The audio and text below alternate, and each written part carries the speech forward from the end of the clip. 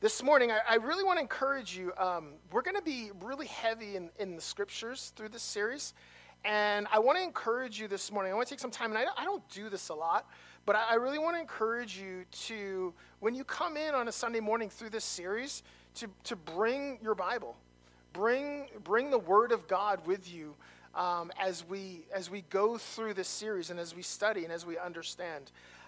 Because in my opinion, there's no greater form of worship than to appeal to God's word and to study it and to know God's word. There's no higher form of worship of God than to do that.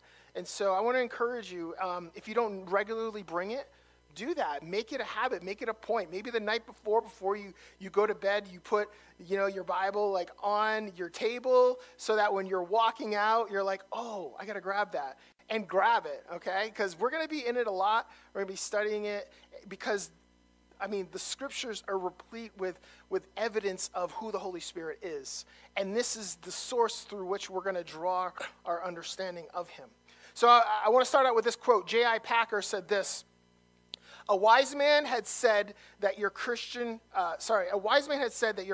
life is like a three-legged stool. Kind of hard to have a two-legged stool. Right?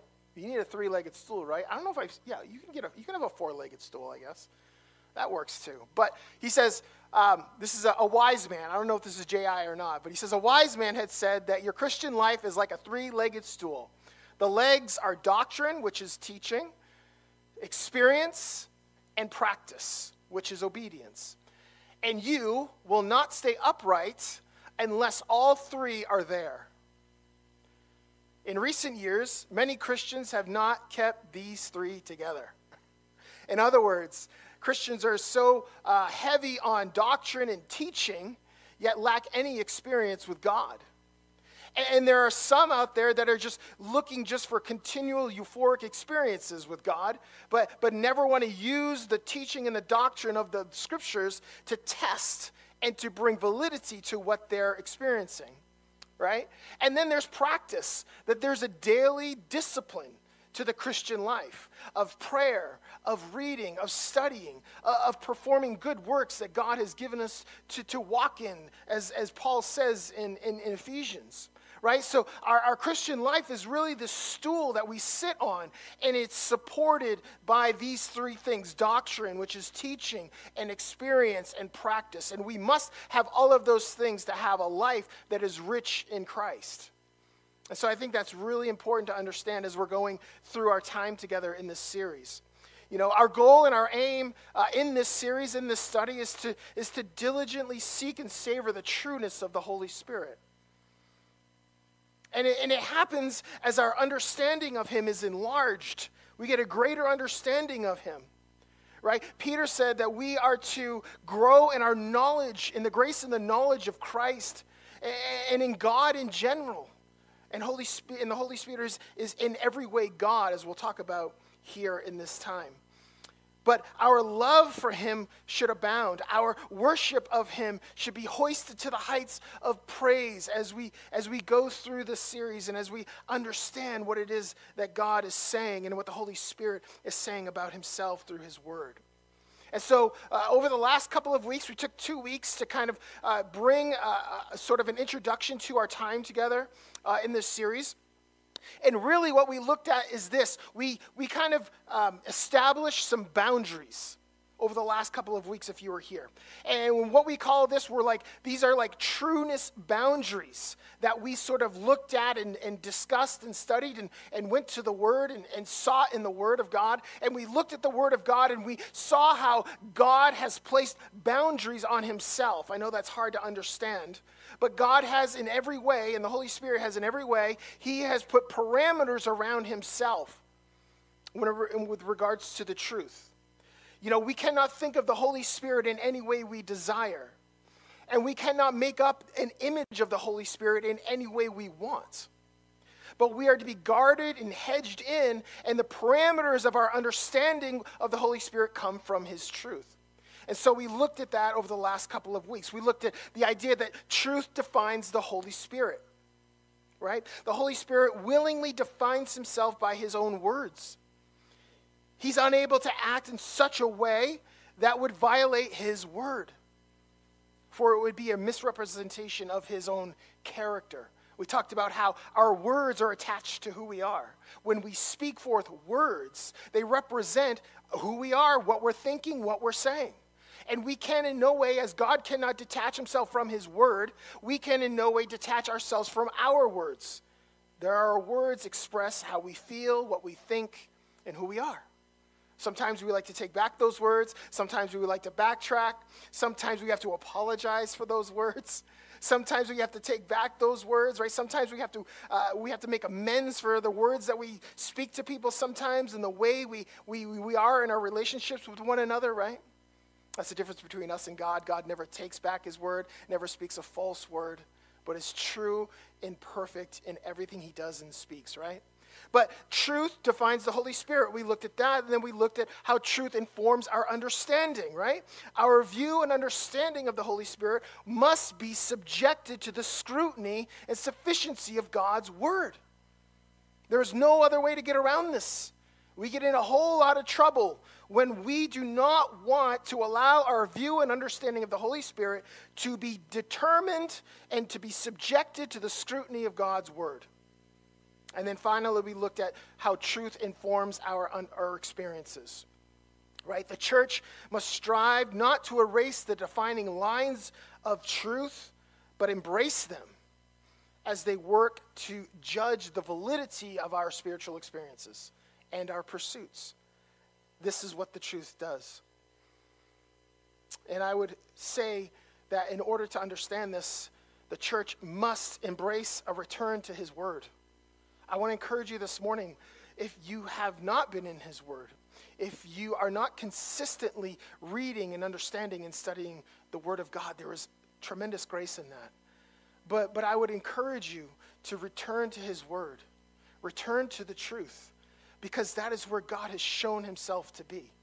And it is by his word that we are to, in every way, interpret everything that we hear out there, we see, and what we experience in our own walk with God, right? So the study structure this morning, we're gonna get into this first part. The first thing we're going to look at is the person of the Holy Spirit. In other words, who is he? What qualifies personhood, right? Do the scriptures ascribe qualities of personhood to the Holy Spirit? What does this demand of us to understand about him? If he is a person, how are we to understand him as a person, right? And then after this, we're going to look at the purpose of the Holy Spirit. Why does the Holy Spirit do what he does? And then finally, the performance, what he does. And for you guys who love alliterations, yes, those are all P's. Just throwing that out there, right? Person, purpose, performance. That's easy to understand, easy to memorize. Person,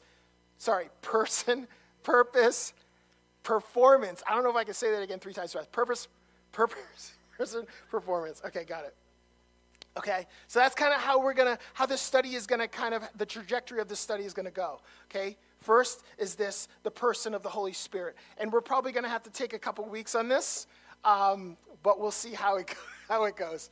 There's a little inside joke. A lot of times when I prep a message, I end up really prepping for 2 weeks because I get to the end, I'm like, I can't do all this in one 40-minute, 30-minute session. So I'm probably going to break this up for you guys. Hopefully, I think that's going to be the best thing to do because I got a lot here. So first thing we're going to look at is this, guys, the truth claim. What is our truth claim this morning?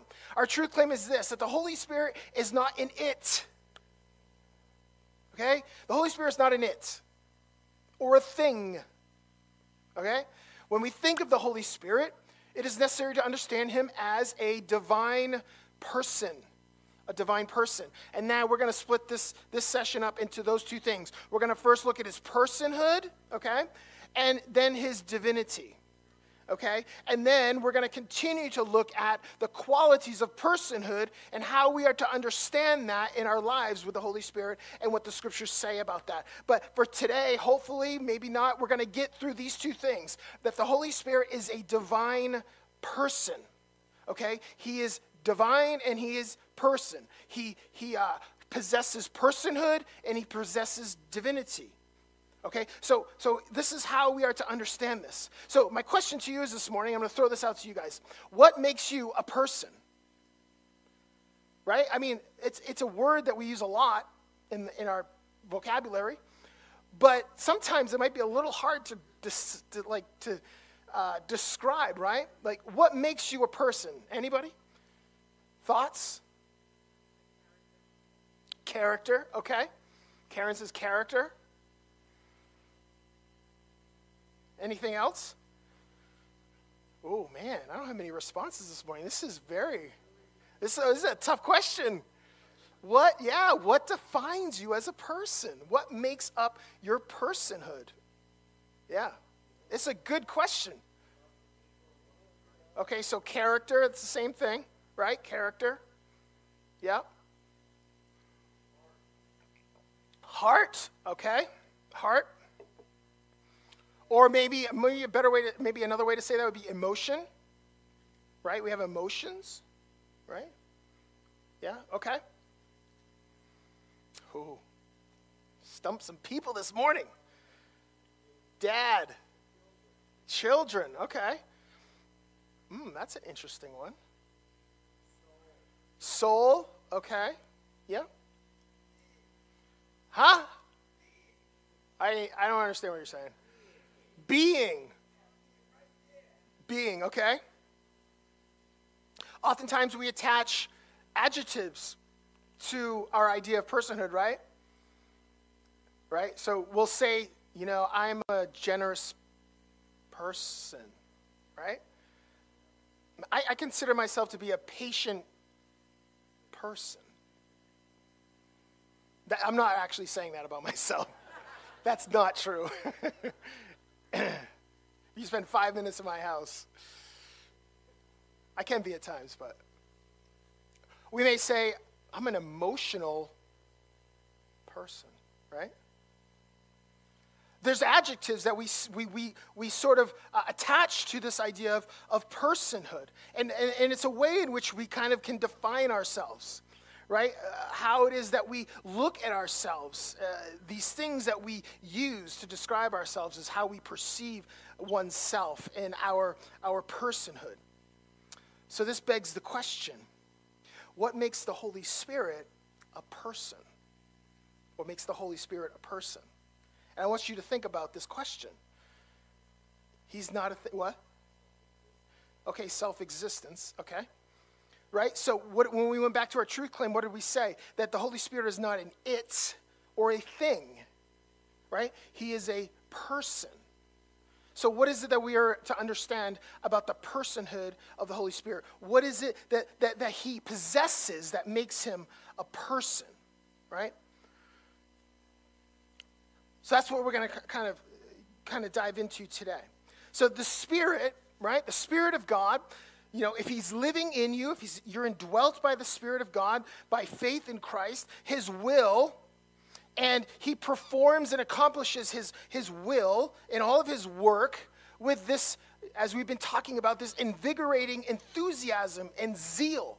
The Holy Spirit is zestful and accomplishes all that he wants to do in your life with this idea of zestfulness. And he transforms you with this idea of tireless energy. He's doing these things in you. He's spiritually stimulating you.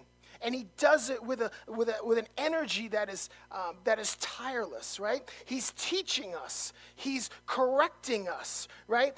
He's searching your heart. He's searching my heart. He's evaluating your will. He's evaluating your desires. He's looking into you and lives in you and brings you discipline, right? He causes you to be obedient to what God wants you to do and to be obedient to the commands of Christ. Right? He forms righteousness in you, right? Through obedience. He encourages you through the day to day, encouraging you as he dwells within you, right?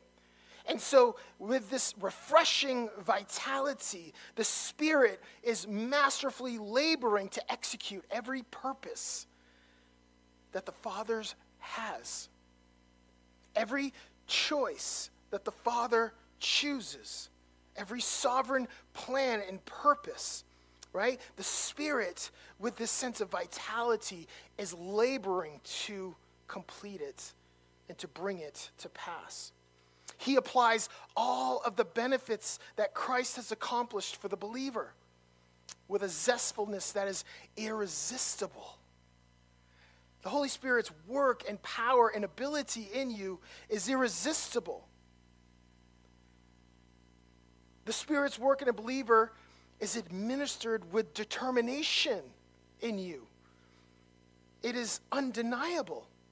And he does this all as a distinct divine person in you. That is why last week when we talked about the different things that are being attributed to the Holy Spirit, that is why to diminish the Spirit and the power of the Spirit and the ability of the Spirit by teaching that his work is bound to our spiritual methods or experiences or activations or incantations or any of these things that are taught out there is to completely diminish the majesty of the Holy Spirit. In other words, when the Spirit reigns in you, when he dwells within you, the work he does in you is irresistible. It's undeniable. It's almost like you cannot help it at times. And so last week when we were talking about how we see out there in the larger church, this idea and this practice, and I'm just going to touch on this again for a moment, this idea and this practice of activation. Like it's not enough for the Holy Spirit to dwell in you as a believer, but he just lies dormant and is unable to do anything in you unless you spiritually activate him. That's just kind of a thing that's kind of taken place over the last 4 or 5 years in the church. And so it's not that the Holy Spirit can come in and willingly sort of do his work in you. It's not that the Holy Spirit is powerful enough to do that. He is really just dependent on what you allow him to do. And you do that through your own spiritual activations. But unfortunately, this practice that's sort of infiltrated the church really comes from a New Age occultism, because you see this idea of spiritual activations in other forms of spirituality. And there's nothing taught in the scriptures. The Holy Spirit doesn't give us any basis for believing that this is how he operates in the believer. But this really is New Age occultism that's permeating the church. And so the church is now taking on these types of spiritual activations, these spiritual and formulaic incantations. If you say this thing or pray this prayer, then God somehow is mysteriously, his power is unlocked in you, and now you're able to actually live the life that he's called you to live. But this has nothing to do with biblical Christianity. It is simply the church taking spiritual practices from outside, from the world, and trying to incorporate them and lay them on the Holy Spirit. And now you even have people selling books that teach you how you can do this in your life.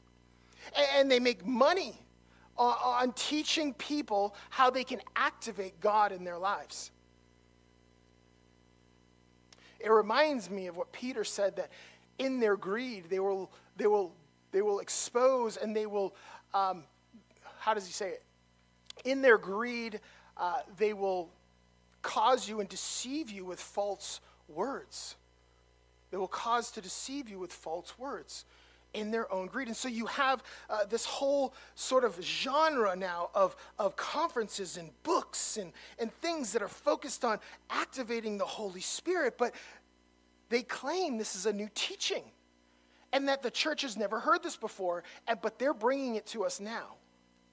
And let me just say this, that all we need to know about how the Holy Spirit operates and works in our lives is found in the truth of God's word. We don't need to add new teachings to what God has already given us. And so that's why I'm saying, guys, is like when you see these things out there, that you test, that you say, you go to God's word and say, okay, is this really what God says? Is this really how the Holy Spirit works? Is this really how he operates? Or is this just a teaching that's brought to me by a man who has devised this on their own? And the reason why they may do this is because they want to prove that they have a higher level of spirituality than you do. And so you must follow them and follow their techniques in order to sort of cultivate a more spiritual life. And so we have to be really careful to understand that everything we understand about the Holy Spirit has got to come through our understanding of his truth and what he has expressed, right? So the Holy Spirit demonstrates all of the necessary markers that are true to personhood. And he does it through the revelation of his self-testimony, which is his word. And this testimony, this word, it labors in us to interpret the truthfulness of our own experiences. It's really interesting. When you begin to divert from God's word, when I'm trying to understand the Holy Spirit, when you sort of lay the truth aside, the Holy Spirit can be whatever you want. I mean, I've heard people say that the Holy Spirit is like a genie. You know, I've heard people use descriptive language and they will posit their own understanding of the Holy Spirit. And they will say, well, the Holy Spirit is like this to me. Or the Holy Spirit is like that to me. Or I can breathe in the Holy Spirit. That's another one. I can breathe in the Holy Spirit, right? But there's nothing that tells us or teaches us to breathe in the Holy Spirit. We receive the Spirit by faith, and by faith alone. That is how we receive the Holy Spirit. And so when you do not want to be contained by God's word, what you can do is you can make up your own idea and understanding of the Holy Spirit in any way you want. Because it's all really subjected to your own opinion or your own feeling or your own thoughts, right? So that's why we have to understand that the Holy Spirit is not subject to our opinion of who he is, but he is subject only to the authority of his word. So I can confidently sit here and say, no, the Holy Spirit is not like a genie. Okay? The Holy Spirit I don't need to breathe in the Holy Spirit, right? I receive the Holy Spirit by faith, right? So it's really important to understand these things. The Holy Spirit never describes himself as a form of mystical energy or an abstract force that can be harnessed to accomplish the spiritual purposes of the believer. You know, a lot of people that are in the New Age, they'll use these terms, very similar terms that we use, but they'll put different spins on them, and they'll talk about a life force that lives within you that you have to unlock and that you have to awaken in order for you to be able to live a productive and virtuous life, right?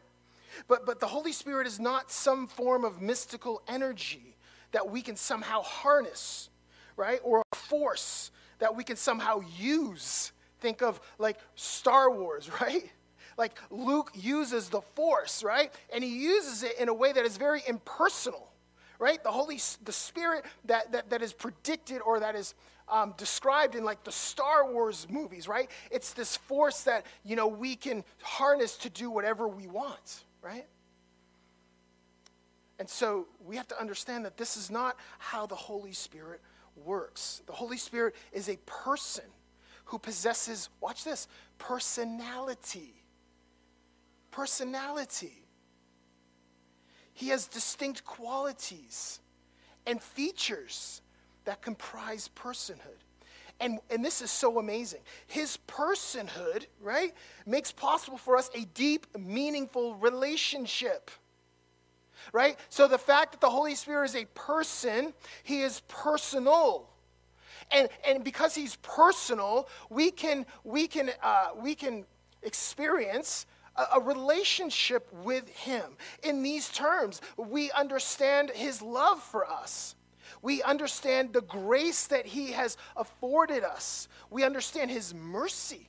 We can experience forgiveness in the Holy Spirit. When we sin and we come to God and we confess our sin to God and he forgives us, right? We receive that forgiveness through the applying of the Holy Spirit to us, right? When we forgive one another, when we sin against each other, right? We can go to one another and we can ask for forgiveness for one another, and that feeling of being reconciled to one another is done and applied to us by the Spirit, because he is personal and he lives within us. We feel accepted, right? We are told in the Bible that we are adopted sons and daughters of God, that we are adopted into a family, that we were once outside of God's spiritual family, but now through Christ we are in God's spiritual family. We are adopted into the family of God. How do we understand that acceptance? It is only through the power of the Holy Spirit, who is a personal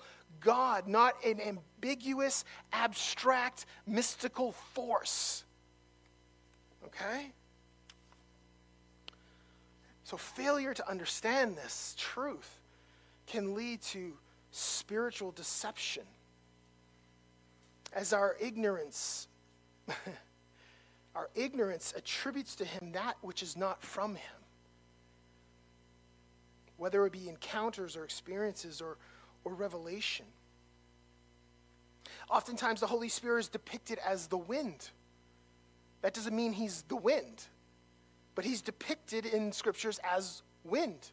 He's depicted as a dove. That doesn't mean he's a dove. It means he's depicted as a dove. Why? Because for us to be able to understand how the Spirit in his personhood operates and the qualities and features of him, even though he has no body and he is spirit, we have to in some way be able to personalize him.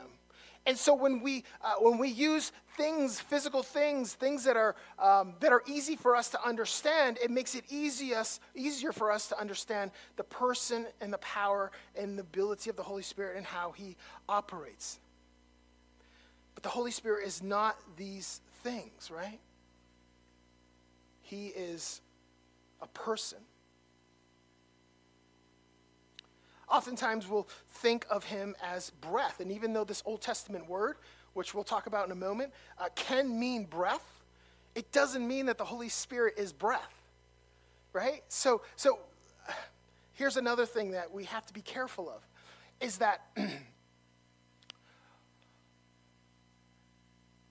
you can be taught that you can receive some anointing of the Holy Spirit through breathing, right? Through inhaling and exhaling, in these rhythms or in these patterns.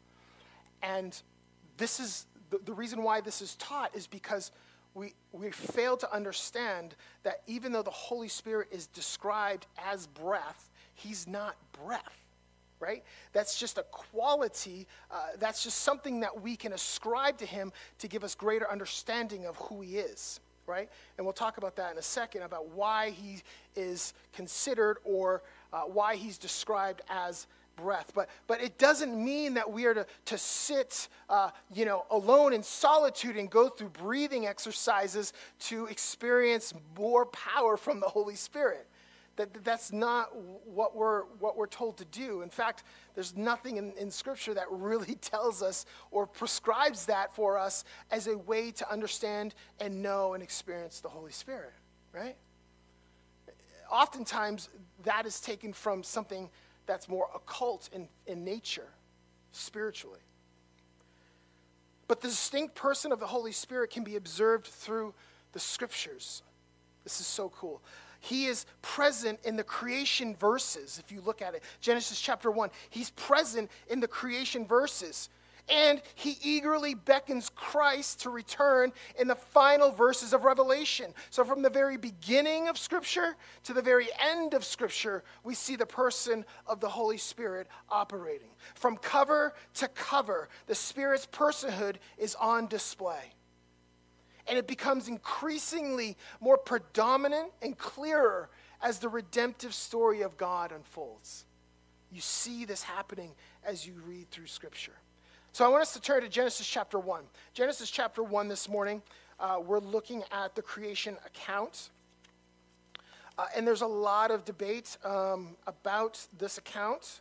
But we are going to read it in a manner that is literal because we believe it is literal. It is not poetic or symbolic but it is literal in its form of literature, right? So we're going to read Genesis chapter 1. I'm going to start 1, and I'm just going to go to chapter 2. And we're going to see right here at the beginning the personhood of the Holy Spirit. Watch this. In the beginning, God created the heavens and the earth. The earth was without form and void, and darkness was over the face of the deep. And the Spirit of God was hovering over the face of the waters. Let me read it again. In the beginning, God created the heavens and the earth. The earth was without form and void, and darkness was over the face of the deep. And the Spirit of God was hovering over the face of the waters. Wow, some really cool language in those two verses. We could probably spend a month just studying those two verses, and even longer, probably. But I want to just point out a couple things of mention here that I think are really important to understand. We see there, right at the beginning, the Spirit of God was hovering. The Spirit of God was hovering. So we see the Holy Spirit at the very beginning of creation and at the very beginning of God's revealed word, right? So this really is a cool saying that we see here. These two terms, form and void, right? In the Hebrew, these terms are without form would be this word tohu. Not tofu, tohu. I like tofu though. Tofu's good, fry it up in a pan with a little oil and it's pretty good. No, okay, all right. Not tofu, tohu, right? So without form is this Hebrew word tohu, and void is this Hebrew word bohu. Now, it's very rare in Jewish and Hebraic literature to see two words that are used in noun forms this way that rhyme. And so for some people, they think this is more of a poetic sort of literature than it is a prose literature, but everything about it really looks to a prose literature more than poetic. But anyway, that's another discussion. But these two words, tohu and bohu, are used to describe what was there when God was creating everything. Tohu and bohu. These two words actually have meaning, and they're not two words stuck together that create a different meaning. So in other words, the word, if you were to think of a phrase, helter-skelter, right? Does everybody know what helter-skelter means? When something is helter-skelter, what does it mean? It's all messed up, right? Right? It's just chaotic, right? Helter-skelter, right? But does helter mean something? Like, does the word helter mean anything? What? No, it doesn't. Helter doesn't mean anything on its own, right? Skelter, what does skelter mean? Nothing, right? So those two words, independent of themselves, have no definition, right? But you put those two together, bammo, presto, bing, bang, boom, you've got a definition. Helter-skelter, I know what you're referring to when you say something is helter-skelter, right? So we are to think of this phrase in this way, tohu and bohu, right? The earth was without form and void. It was tohu and bohu, right? And it's this idea that everything was like a desert. It was literally translated desert and wasteland. Desert and wasteland. In other words, it was deserted. There was nothing there. It's not to say that it's full of sand, right? That's not the desert we're talking about. But the idea of desert is this place of desertedness. There's nothing there. It's desert, it's wasteland, there's nothing there. This idea of tohu is this idea of empty place. It was just empty. It was confusing. It was formless. There was nothing there. And this word bohu, right, is to be out of order, right? Confused, unproductive. Isaiah in his prophecy in verse, I think, in chapter 34, uses these same two words, tohu and bohu, and they translate them confusion and chaos. And this was the way which things were when God was moving in the creation story. Chaos, confusion, formlessness, unproductive, unable to produce anything, right? And so here we see the Spirit, right, over this, hovering over the tohu and the bohu, the confusion and the chaos and the formlessness. And the Spirit, God says, my Spirit is hovering over it, right? Ruach is the word in Hebrew. Ruach, right? We know that word really well, right? But it's this idea, the Spirit, the Ruach of God was hovering over all of this formlessness. And this really speaks to this idea that God has a unique ability to contain and to rule and to execute control, right? Even in the midst of the chaos, God was hovering over it with his Spirit, and he was, in some sense, controlling it even in its unformedness and its formlessness and its chaos, that he was hovering over it for a specific purpose, right? And this idea of hovering is sort of like, if you can picture this in your mind, it's like a bird that's hovering over its nest, like a hen hovering over its nest. And its chicks are inside, and it's this idea of the bird hovering, and the wings are kind of open, right? And it's protecting the nest, and it's doing all of this work, and the purpose for it is to bring forth life. So if you can understand it in those terms, it is as if God was hovering over this desert wasteland, this formlessness that was producing nothing, and his hovering like a hen over its chicks, it is for the express purpose of bringing forth life and order and form. So he's hovering, the Spirit is hovering, creating something from desolation, right? Producing life and substance from unproductive emptiness, erecting form out of disorder, generating cosmos out of chaos, right? The idea of cosmos is this idea when we look out into the universe and in the cosmos and even in the earth, we see this sense of form and order, that it's operating in a particular way. The universe has order to it, right?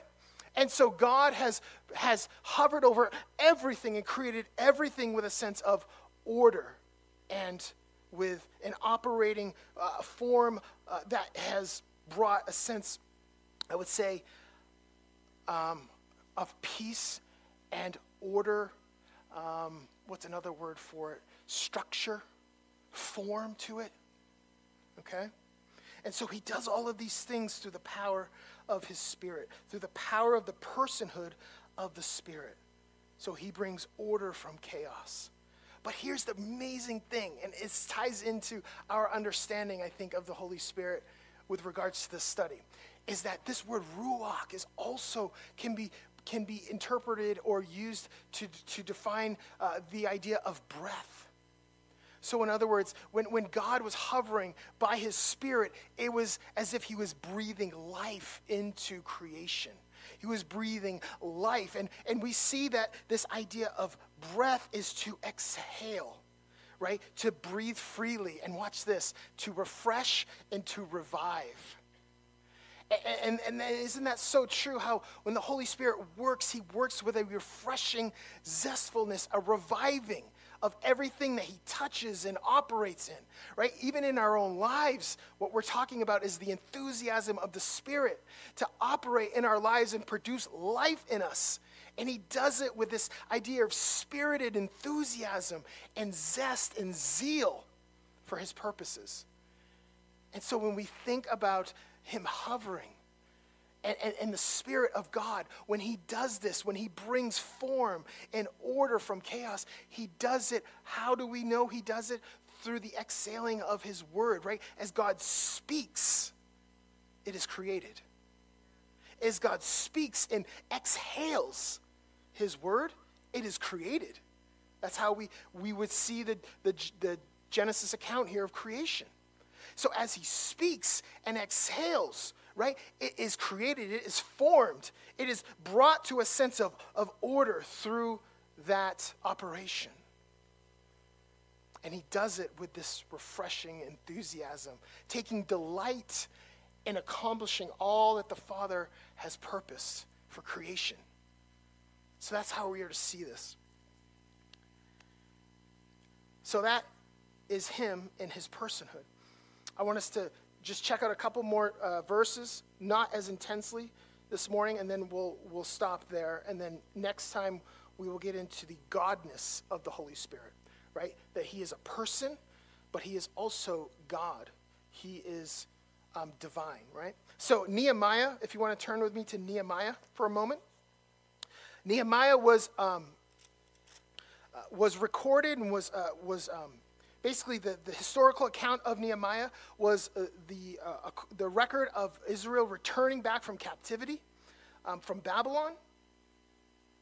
And we read here in Nehemiah this wonderful sort of description of who the Holy Spirit is. I want us to first start, you don't have to go there, but we're going to be in Nehemiah chapter 9, 16 through 21. I want to give a survey really quick. So the Israelites come back from Babylon. They are rebuilding the city. The wall is rebuilt. And then at one point, Ezra, the chief priest, brings the law to the Israelites, and he begins to study. They begin to read God's word, and they begin to study God's word. And at the beginning, in chapter 8, this is what it says. All the people gathered, and this is in Jerusalem, all the people gathered as one man, as a sign of solidarity with one another before God, into the square before the water gate. And they told Ezra the scribe to bring the book of the law of Moses, and the Lord had commanded Israel. So Ezra the priest brought the law before the assembly, both men and women, and all who could understand what they heard on the first day of the 7th month. And he read it from the square, facing the square from the water gate, from early morning until midday. Early morning until midday. We're talking like 7 o'clock in the morning till midday. He read the word of God to the people of God. It had been something that in their exile they had abandoned, that they had not attended to and appealed to. And so they do this in Nehemiah for the first time in many generations together in Jerusalem. And so they're hearing the word of God. Imagine hearing the word of God for 5 hours. Oh man, I don't know if we could do that. That'd be tough. 5 hours, 6 hours, whatever. On the second day, what do? In verse 13, they listen to the words of the law. They were found in the written word of God.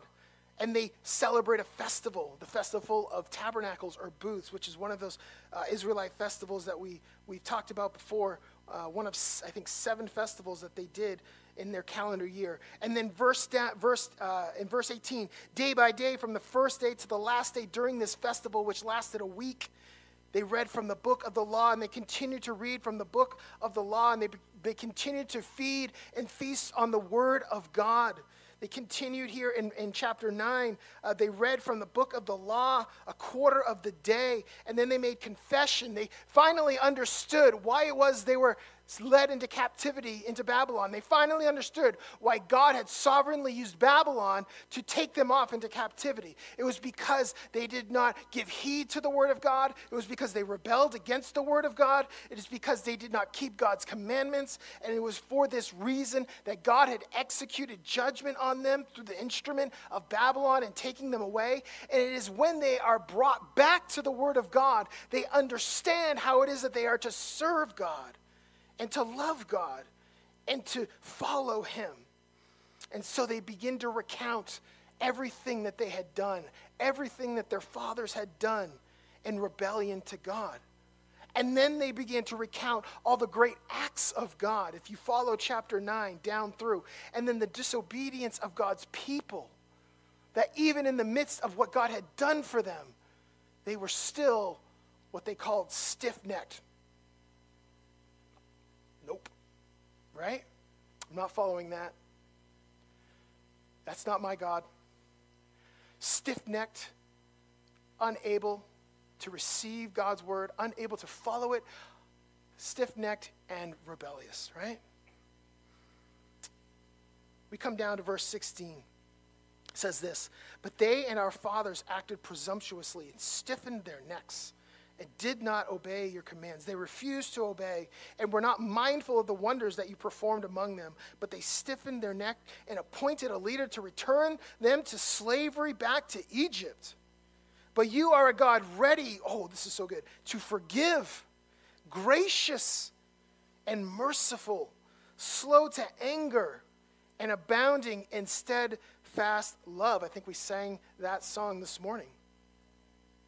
And did not forsake them, even when they had made for themselves a golden calf and said, "This is our God who brought us out of Egypt," and had committed great blasphemies. You, in your great mercy, did not forsake them. In the way they did, in the way did not depart from them, nor from them by day, nor the pillar of fire by night, to light for them by the way by which they should go. This is all depicting their existence and the way in which they lived in the desert, right? And then he says this, you gave your good spirit to instruct them and did not withhold your manna from them, from their mouth, and gave them water for their thirst. In other words, God provided everything for them when they could not provide for themselves.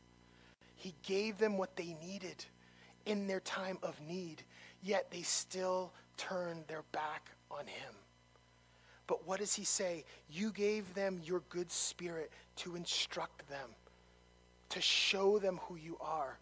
We have to understand the Holy Spirit as a spirit of an agent of goodness, that he shows us the goodness of God by his personhood. He is a person who is described by impeccable goodness. There is no deceit in the Spirit. He cannot lie, right? He cannot deceive, but he is perfect in all that he is and all that he speaks. He is the good spirit. And so we see this personhood of God explained there in Nehemiah. Psalm 104:30 says this. It will be brief. When you send forth your spirit, they are created, and you renew the face of the ground, right? God sends forth his spirit to renew the ground, the face of the ground. And really in the context here, it is that God provides even for all of the physical needs, right? That when you think about a farmer, right? When he sows into the land and then he reaps the harvest, right? What does God do in response? He renews the ground because the ground puts forth another harvest after that one has been taken, right? So when we till the ground, when we plant the seed, when we bring forth life, God brings forth life and sustenance from the ground. And when that is harvested, is that ground dead? Does that ground ever produce life again? Yeah. Why? Because God renews the face of the ground by the Spirit of God. It is where all life comes from. That is what essentially he's saying.